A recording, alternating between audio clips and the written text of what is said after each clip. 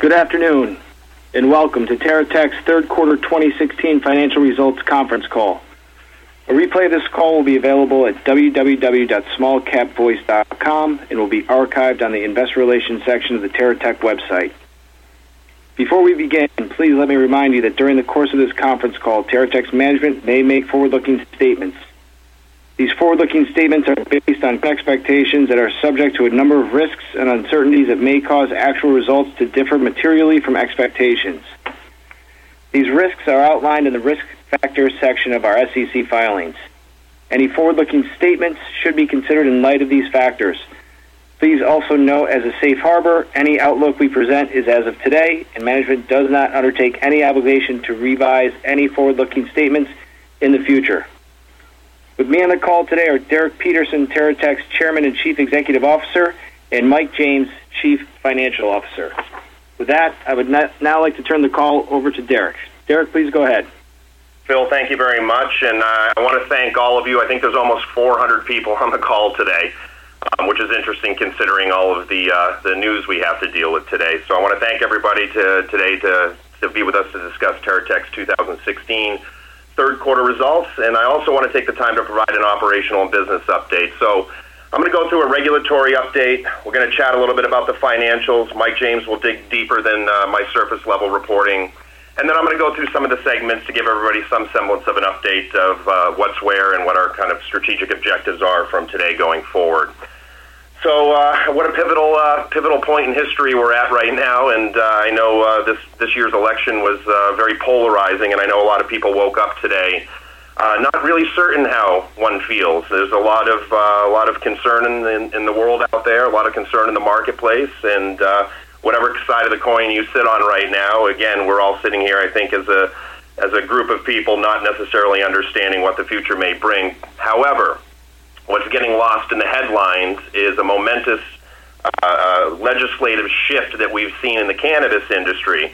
Buried behind the Trump and Clinton headlines, we had massive forward progress in legalization, both from adult use and expanded medical throughout the country at this point in time. So if everybody hasn't paid attention, I'm sure there's a few of you that haven't seen, but I'm imagining most of you have. We've got adult use that passed in California. We've had adult use legalization that passed in Nevada as well as Massachusetts.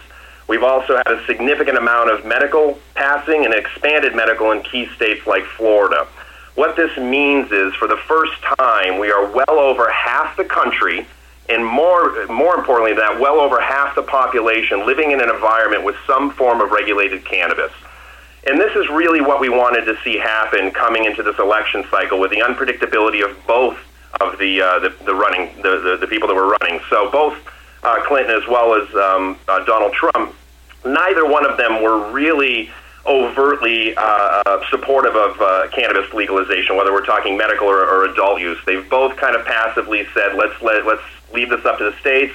We want to have more research done and that type of thing. But none of them was a huge advocate for expanded medical and or adult use. So that being said, it was very important from us, from a medical cannabis standpoint, a recreational cannabis standpoint, to have as much of this legislation passed so that whoever ended up in the White House at the end of the day, they were walking into an environment, again, where it's well over half the population, well over half the country. And this is just a huge gap in the widening of Pandora's box, which from our perch is going to be very, very challenging to undo, even if it's their objective. We happen to believe, our camp, from conversations that we've had, that the Trump campaign and President-elect Donald Trump will allow the industry to continue to grow at the rate it has. I don't know that we're going to see any huge federal overhaul in the short run, but I do believe that we're going to continue to allow states to make these types of decisions. And if things go the way that they've gone over the last 24 months, I think we see a tremendous snowballing effect in the amount of states we have some semblance of deregulation or regulation, I should say. Again, we're more importantly than that, we're really, really pleased to finally see a taxed and regulated system in the two major markets, California and Nevada, that we deal in. We believe this is going to do a few things: accelerate our growth in California. It triples the cannabis market potential, the size and scope. And all of our hard work at this point means that we've got basically first mover advantage in those marketplaces. And what I mean by that is Nevada, if you haven't read the legislation, we should be able to enact some semblance of recreation adult use cannabis distribution sometime around summer. What that does is it gives the existing facilities, our 3 around Las Vegas and our 1 location in Reno, about an 18-month head start before they do any follow-on permitting and issuance of permits to additional facilities. In California, we're looking at the first part of 2018. So these are very, very impactful pieces of legislation for us. Specifically, I think you've heard me say in the past, specifically in the Nevada marketplace, because the medical market there was so immature, it was going to take 24 months to really begin to hit its stride and heat up. This is a huge, huge growth accelerant for us from a top-line revenue and market share standpoint. I've used the analogy before. In California, adult use legalization is like going from 60 miles per hour to 80 miles per hour because of the quasi-recreational aspects associated with a very broad and easy-to-access medical program here. Contrast that with the Nevada marketplace, that's like going from 10 miles per hour to 90. So we're in a great position. We're really, really fortunate we have the footprint in Nevada to be able to take advantage of this, but it really kind of accelerates the aggressive strategy we put in place to pivot towards adult use and the steps that we've taken to position ourselves for that. Dipping into the financials, I know the report just came out a little bit ago, but as we see, we reported strong growth this quarter. Revenues of approximately $7 million, which is an increase of 244% compared to the prior year. The first time the sales have really been driven largely higher by cannabis sales. We're starting to see cannabis sales become the majority compared and contrasted against the produce and flower sales we do on the agricultural side. Cannabis sales, again, include our Bloom Oakland location, our Western Las Vegas revenue, and also our Ivex wholesale branded products distribution in the California marketplace. Gross margins had a relatively small increase quarter over quarter, but we have a significant plan for gross margin expansion. I've made this promise that not only are we going to go after top-line revenue growth, but our secondary motivation and strategic plan is to increase margins as drastically as possible. And we've made great progress in margin expansion over the last 24 months. But one of the things that's holding us back from realizing significant gross margin expansion is the flower business. And when I don't mean the cannabis flowers, I mean the ornamental flower business we still do on the edible garden produce side. So we've had the division that distributes flowers out to the major retailers that we also deliver the produce for, and we needed to keep that business segment intact because we were worried if we dropped the flower business, we wouldn't also be able to continue the produce distribution. Now we've created such energy and such demand for our produce division, it stands on its own. We're going to begin to migrate out of the flower business, and what that's going to mean is a little bit of loss in revenue, but that revenue loss will be more than made up by the accretive activities out of Nevada, the expansion of the Ivex brand, M&A activity, and that type of thing. So we won't be feeling any true reduction, but we wanted to get that business segment migrated out because the margins on that segment are so razor thin, they're affecting our overall margins, our blended margins, and we really want to make that a primary focus going into 2017. So to follow through on achieving the higher margins, for example, we're going to cut down the packaging costs across the board. We're really digging into the P&L. Give you one example. We sat in a meeting the other day and we were looking at our packaging costs associated with our Ivex boxes. We were paying $1 a piece for them. We've renegotiated with our vendors because the volumes have increased, because the market's expanded. We got those product packaging costs down to 20 cents per unit. Those types of activities that we repeat over and over again, saving a nickel and dime here, are really what's going to be going into that overall margin expansion for the company and getting that P&L to look even healthier. So while we have that significant top-line growth and we're really trying to go after expansion, we want to make sure when we bring in these subsidiaries or grow these subsidiaries organically, we get these subsidiaries to the point where they're net income positive and cash flow positive on their own. We'll still have corporate burn because we're still in expansion mode and we're going after new projects around the country, but we want to make sure the operating subsidiaries in and of themselves are self-sufficient. And that's really our primary objective coming into 2017-2018 timeframe. We're witnessing strong performance from each one of our dispensaries right now. Bloom Oakland obviously leads the pack because it's a very developed marketplace. Las Vegas Western Avenue dispensary is growing every month. We're finding increased patient base and increased revenue. Same thing with the Decatur Boulevard location in Las Vegas.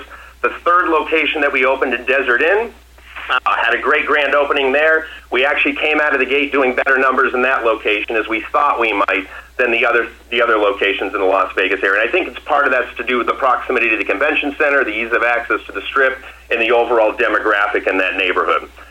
In addition, we're finishing up construction in the Reno, Northwest Nevada area. We expect a soft opening in late November, so we'll have some activity out of there to finish the year off. In addition to that, as you all know, San Leandro, we won a permit out of San Leandro that was both a retail facility as well as a laboratory to expand the IVEX manufacturing and concentrate brands. Shareholders will have seen that we recently announced this, but unlike our other retail outlets, this one's going to have the lab facility to continue to expand the pre-filled cartridge business as well as the concentrates. The plans are very early stage at this point, but we plan to open the facility in the second half of 2017 and beginning construction in the first part of 2017. Vegas cultivation, I think we get a lot of questions on what's where. One of the reasons we slowed down the cultivation facility in Vegas was for two reasons. Number one, we knew the medical program was going to take time to expand, so I didn't want to build a huge amount of infrastructure, employ a bunch of people into some semblance of a vacuum in an undeveloped market. So we kind of patiently waited this out, so we didn't have the capital expenditure in a time frame where there wasn't a significant amount of patient base. And now we're finding on the medical side, it's way easier for patients to get signed up. It doesn't take 30 or 60 days anymore. It takes 24 hours. You can do the activity online, coupled with the fact of recreational adult use legalization being a huge catalyst in terms of what sales potential may look like in the 2017-2018 arena. So we've perfectly timed this from our perch, and we're looking to have this facility open during the third quarter of 2017, in our opinion, just shortly after the recreational initiative takes place for our current facility. Organic growth out of IVEX is a significant focus of ours in the California marketplace, especially with the adult use passing. IVEX sales increased 261% compared to the second quarter of 2016, and this was sales outside of our retail facility Bloom. That's not inclusive of that. Our cannabis cartridges have performed extremely well. These convenience items of pre-filled cartridges coupled with, pre-rolls and those types of grab-and-go items are becoming a dominant amount of the sales that most retail dispensaries are recognizing. We're going to continue to launch a variety of cannabis strains in varying potencies. We expect continued upward growth. We have a significant plan to build out the wholesale business to grow market share. That means additional sales force, additional advertising, and now we're able to kind of pivot from that, traditional medical type advertising to something that's more lifestyle branding, something that's more, kind of aligned with the alcohol industry or something of that nature. So we're putting together a significant marketing strategy in the state of California and also in the state of Nevada to make sure that IVXX ends up to be one of the household dominant players in the marketplace.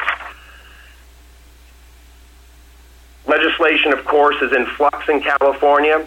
We have, now that we've passed adult use, MMRSA, which is the medical piece of legislation, AUMA, which is the Prop 64 adult use piece of legislation, are kind of going back to the cutting room floor to work out all the details and language as far as legislation is concerned. So while we're developing this comprehensive marketing and strategic plan, we're also waiting patiently to make sure whatever plan we do develop adheres to those different pieces of legislation. One of the reasons they held off on that, which is a very responsible thing from a legislative standpoint, was to make sure that if Prop 64 passes, that they can mirror the language in both the recreational side and the medical side as much as possible. That way us as operators aren't sitting there every day of the week operating with two different sets of rules across the board, which would be very, very strategically difficult for us to do. A little bit about Edible Garden. We shipped our first order of 4-inch potted living herbs to Wegmans Food in New Jersey. Wegmans, as those of you who live in the Northeast know, is a great household name. We're fortunate to be able to gain traction there and expand our distribution. Very reputable supermarket chain. Edible Garden, as we talked about before, continues to provide steady cash flow to support the business. We've increased automation at the facility, productivity, and gross margins. We've expanded our Dutch movable table system. We should have that expansion completed in December 2016 to meet demand. We're experiencing increased demand month over month. We are adding additional contract growers throughout the country for additional distribution of the new organic super leaf lettuce. And we're also planning for additional acreage of growers for the new organic super leaf lettuce to enter the $5.2 billion category of cut leaf lettuce.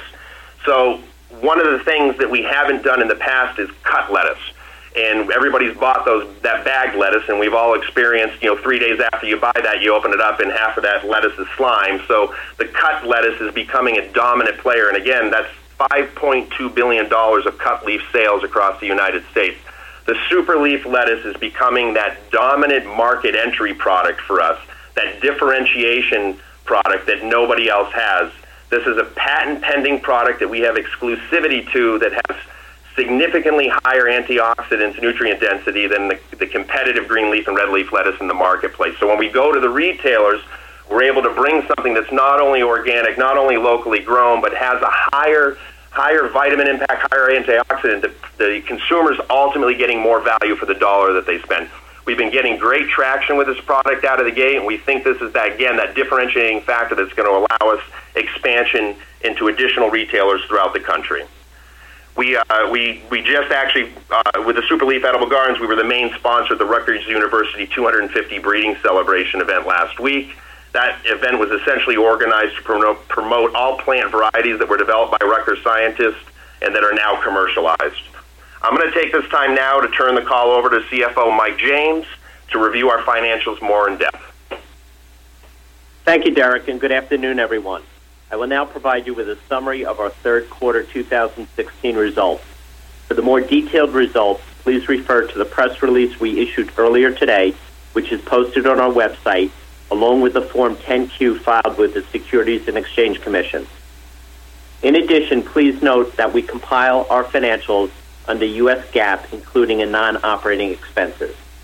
For the quarter ended September 30th, 2016, we generated revenues of approximately $7 million compared to $2 million for the quarter ended September 30th, 2015, an increase of approximately $4.9 million or 244%.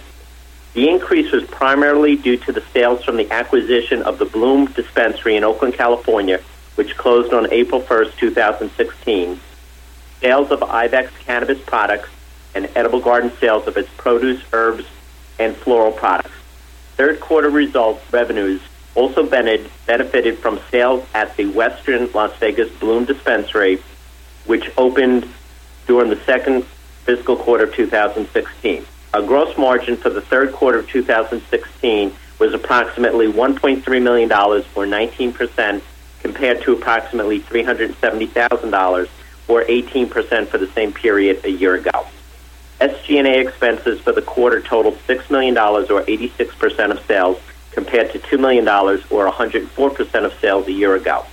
The increase was primarily due to an increase in salaries due to the new hires associated with the Bloom dispensaries. Other expenses include an increase in consultant fees in connection with the Nevada business and an increase in amortization expense due to the intangible assets acquired in the Black Oak Gallery acquisition. We incurred a net loss of approximately $5.9 million, or 1 cent per share, for the third quarter of 2016, compared to a loss of approximately $2 million, or 1 cent per share, for the quarter ended September 30th, 2015. The primary reason for the increase in the net loss is the aforementioned increase in general and administrative expenses. Now turning to the balance sheet. On September 30th, 2016, we had a cash balance of approximately $3.4 million compared to a cash balance of approximately $418,000 at December 31st of 2015. Short-term debt as of September 30th, 2016 amounted to approximately $2 million compared to approximately $917,000 as of December 31st, 2015. Long-term debt increased from $0 to $836,000 during the 9 months of 2016 due to additional borrowing used for working capital and capital expenditures. Stockholders' equity for the third quarter of 2016 amounted to $39.3 million, an increase of $32.9 million compared to $6.3 million as of December 31st, 2015. Total revenues generated from cannabis products for the third quarter of 2016 totaled $4.8 million compared to $429,000 from the third quarter of 2015. The increase is due to the acquisition of Bloom Oakland, the opening of Bloom Nevada on Western and Las Vegas, and more distribution and stable product produced at Ibex. Now, I'd like to turn the call back over to Derek for some closing comments. Mike, thank you very much. we started this company back in 2010 in a tiny warehouse in a bad area of Oakland, California, with about 4 employees. And to see what we've accomplished over the last handful of years is remarkable to me, considering the several first years were in a very, what I would say, relatively hostile environment, specifically in the state of Northern California. This is the first time we as a management team feel like we have some significant wind at our back. It's amazing what we've done just in the last 12 to 18 months, and we feel like that momentum is only going to snowball in our favor on a go-forward basis. So we're using the change and the shift in legislation to really execute where our expertise is. This is a game of branding. The people who brand the best and get the most exposure in the key marketplaces, and again, to us, it's California and Nevada right now, are going to win the game. We want that homogenized kind of franchise experience at the retail level that exists in every other industry in the country, any other industry in the world. If you walk into a Starbucks in Northern California and order a mocha and do the same thing in Massachusetts and you get a different product, you're not going to stand for that. And in the cannabis industry, you shouldn't either. You should be able to have the same replicable experience from a product standpoint, a consistency standpoint, and just an overall general experience standpoint. And that is something that's so fragmented right now that we're trying to be the disruptor in that space. So branding of our Bloom retail dispensaries is a core focus for us in multiple marketplaces. Expansion of the IVXX brand and getting that branding momentum on a wholesale basis is our other primary focus. If we can win those 2 games and not be pushed into the corner as a commodity provider, we think we walk out of this having a significant advantage over our competitors. So coupled with that, we are very focused on continuing top-line revenue growth, as all of you have seen. We think we've positioned ourselves and we're trending to beat our numbers, and we'll hopefully put out some numbers for 2017 as well. If you notice, we had a reduction of SG&A as a percentage of sales. That's all part of that fiscal discipline that we're trying to put into place to lean out the operations as we bring those operations up to speed and on board. Gross margin expansion, as I mentioned at the beginning of the call, is a primary focus of ours. And if you've noticed, we've had significant debt reduction, and we're going to be focusing from today going forward of ending the year in a position where we have very little debt on the books, and we're going to use this momentum in the stock price to put some cash on the balance sheet for acquisitions, to have a war chest, and to position ourselves to be able to execute on our strategic plan going forward. We really want to improve the balance sheet. And if we have the tools that we need walking in 2017, having this legislative shift in that wind at our back, we really feel like this is a year to be able to excel. So on behalf of management and the board of directors, we want to take this time to thank all of our shareholders. We've had extremely loyal shareholders since day one. And I can't tell you as a management team how much that means to us from a trust standpoint. And we want to make sure that we're doing right by each and every one of you. I'd like to take this time now to open up the call for questions and answers. Phil. Okay. First question we have, with recreational cannabis now legal in Nevada and California, what steps does the company need to take in order to sell recreational cannabis? Is there a time frame for these laws to go into effect? I think we have people showing up at the doors already with some of the messaging I got back. So I outlined it a little bit. Everything's in flux a little bit right now. It looks like in Nevada we'll be able to start selling recreational around summertime, which again gives us a good 18-month head start from any competition coming into the marketplace. And the beauty of Nevada is we have the Strip perfectly surrounded. We have more access points than any other provider in the marketplace there, coupled with our exposure in a very, very, very prime location in the Reno, Washoe County area. So California is going to be a little bit more of a moving target right now, but certainly the first part of 2018. Actually, today you can actually walk around with an ounce today. So recreational is active today, but you can't actually sell it till the rules and regulations are implemented. So we've got a little bit of a waiting game on that side. But again, the beauty of this is we're walking into an environment with great retail exposure in the state. We have a huge M&A focus in the state of California to compound on this momentum. and we want to make sure we build that Bloom brand in multiple sectors. We want to make sure we build that IVXX brand, and we build that up in anticipation of not only being an adult use environment, but also a for-profit environment. So that's kind of the status of the two pieces of legislation. We'll try to give updates as time goes on, but we're certainly positioning ourselves for an infrastructure standpoint. This gives us a little bit of time to ramp up in what we think the anticipated demand might look like. Okay. Next question. Do you anticipate competition from companies that already operate in recreational cannabis states? Oh, yeah, there's competition out there, bar none. And, there's the paradigm shift that's happened over the last few years is there's real money coming into the space now. There's real money coming into the space from an investment standpoint, and there's real players coming into the space to develop existing brands. So California is a competitive marketplace, but I think we are extremely in a position to be extremely well capitalized. I think California is very fragmented, and there's a huge M&A roll-up opportunity in the state. And I also think there's a huge organic growth opportunity in the state as well, coupled, again, with Nevada marketplace, with our firm infrastructure there. But there's competition, certainly. We get a tremendous amount of traction media because we're a public company. We leverage that traction media to get our brands out there. So we think we certainly have a competitive advantage to get ahead of everybody from a branding standpoint. Going back to my prior comment, we win if we brand well, and that's where our primary focus is. Okay. Do you have any plans to move into Massachusetts now that recreational cannabis passed there? Well, I know you can't tell by my accent, but I'm from Massachusetts. I packed my cat, haven't yet, so I certainly have an appetite to move back home, but I've said this multiple times. We're still a small company. There's capital and bandwidth issues. And if we're going to focus on markets, we're focusing on the primary markets. And California is the sixth largest economy on the planet, the biggest cannabis market probably on the planet, definitely in the United States. That being said, Nevada is what we think is going to be the third most productive market in the United States, with the 40-something million people that come into a few square miles on an annual basis.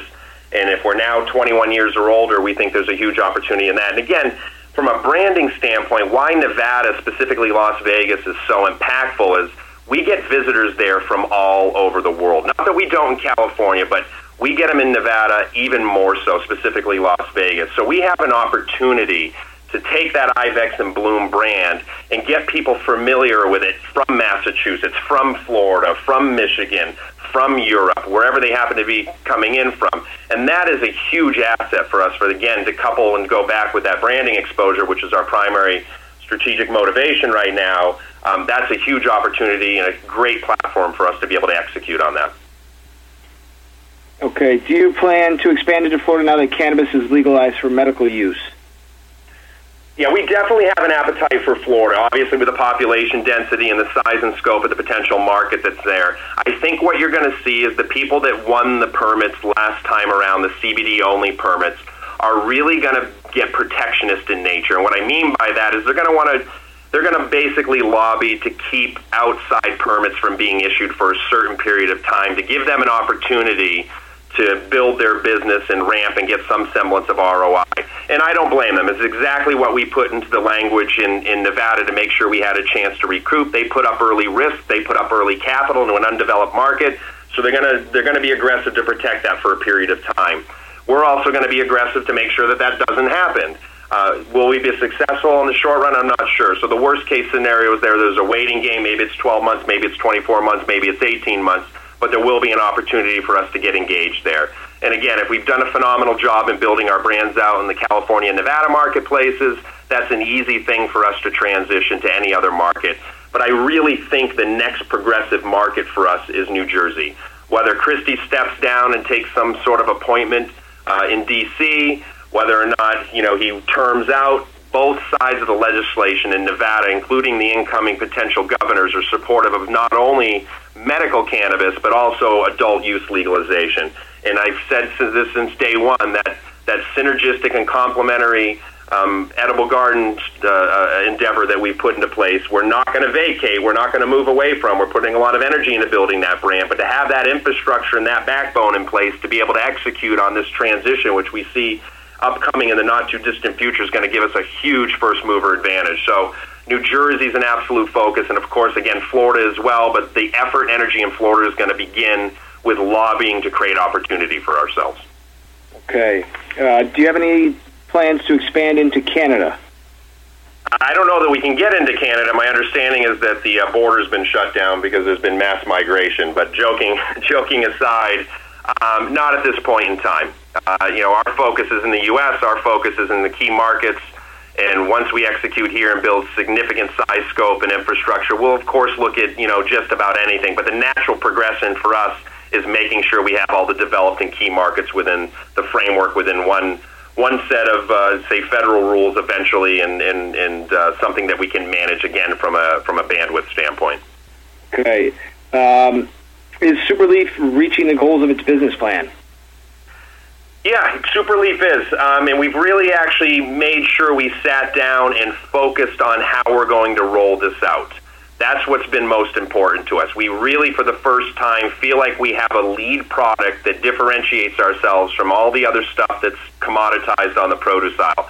Again, we've always segregated ourselves with the fancy packaging, our own displays. If you've walked into most of those retailers in the Northeast, I know a lot of our shareholders have. They buy our products. You've seen that we merchandise separate from everybody else. And those are the things that have separated ourselves and allowed for that expansion of product. But this is something that fundamentally has far different characteristics of anything else you can find in the marketplace. And when we have a chance to get in front of buyers at all of the facilities we're already doing business with, this is a great opportunity to leverage another product in there. But more importantly than that, it's a great opportunity when we're going to new retailers that we don't have a developed relationship with, and we're not just showing them basil or fancy packaging or a different way to merchandise. We're actually showing them something that has differentiation associated with it, which they look for too when they're allocating linear shelf space and floor space. So yeah, we're on target. We're getting great feedback. The sell-through rates are very, very attractive. But we're making sure that we develop our key growers in multiple marketplaces so that we have infrastructure in place, so that if we do get a big contract, we can fulfill that demand. Okay. The website indicates that edible garden products are in 1,800 stores in 18 states. Are there plans for expansion? And is this a product line you anticipate being in all 50 states? Yeah, we want to expand this nationally. I really think it has the legs for national expansion. And to add to what I just said, we're building out the grower network to produce the product first and foremost. Once we have that grower network in place, we're going to go to that natural expansion from a retail standpoint. So, yeah, in a perfect world, we want this in all 50 states. We want this in all key markets, and that's an absolute priority for us. Okay, we have time for one more. Is the Ibex product line only offered at your facilities, or are you open to distributing to other facilities? Yeah, we're in several hundred retailers in the state of California, so we certainly push a tremendous amount of product. I think it's actually our best-selling brand at our Bloom location in Oakland, but we're wholesaling that from San Diego to San Francisco and everything in between. So that's one of the reasons we've seen the growth on that side. So what we're doing right now is we're building sales forces that cover NorCal, Central, and Southern California to make sure we have brand ambassadors and brand representatives out there in the marketplace, going to different dispensaries. It really is the wine rep model. It's not much different than that. We really want to make sure we get these brand representatives to educate people on the products, the level of consistency, purity, and the level of production that goes into it.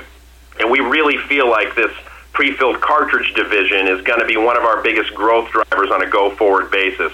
We're at an amazing run rate with these right now. We actually had to expand the production of it up in Oakland with additional equipment, and we're bursting at the seams right now, which the timing of being able to get the San Leandro permit and open up a lab there is really going to be helpful for us to continue to drive sales. So, yeah, we're absolutely wholesaling it out to multiple retailers, and we're going to continue to build that footprint. The beauty of the Ivex brand is we're not held back by the bandwidth or capacity of a single retail location. That's why we can really move the needle from a top-line revenue standpoint through our wholesale distribution. Now, of course, the margins aren't as great as they are on the retail side, but they blend out very, very well overall, considering we've got exposure of our own retail and wholesale throughout the marketplace in general. So absolute priority for us. the Ivex brand, and we think is going to be one of the premier brands of the state of California. And again, we're kind of pivoting from the way we've been marketing it now that adult use is on the table to be, again, more about lifestyle brand. If you look at our packaging, we really kind of developed it for a recreational look and feel a while back, knowing, again, skating where we think the puck is going to be, not where it's at. And in this case, it turns out we were right, we were effective. So we're launching more products, we're putting sales force out there, we're increasing our capacity and ability to produce product, and that's one of our primary motivations coming into 2017. Okay. That's it? Yep. All right. Well, again, thank you to the over 400 people that are on the call today. I want to thank you, Phil, for putting the call together, Stuart for structuring the acoustics on the call. Again, from the board of directors, the management team, the officers, we can't thank you enough for the support that you've given us since 2010. We're really looking forward to this new legislative environment. We couldn't have been more thrilled with what happened last night from an election standpoint with the cannabis legislation across the country. We think this was a huge tipping point for the industry. It's a great catalyst from a momentum standpoint, and we look forward to giving you continued updates on our annual filing here coming up at the end of the year. Take care, everybody.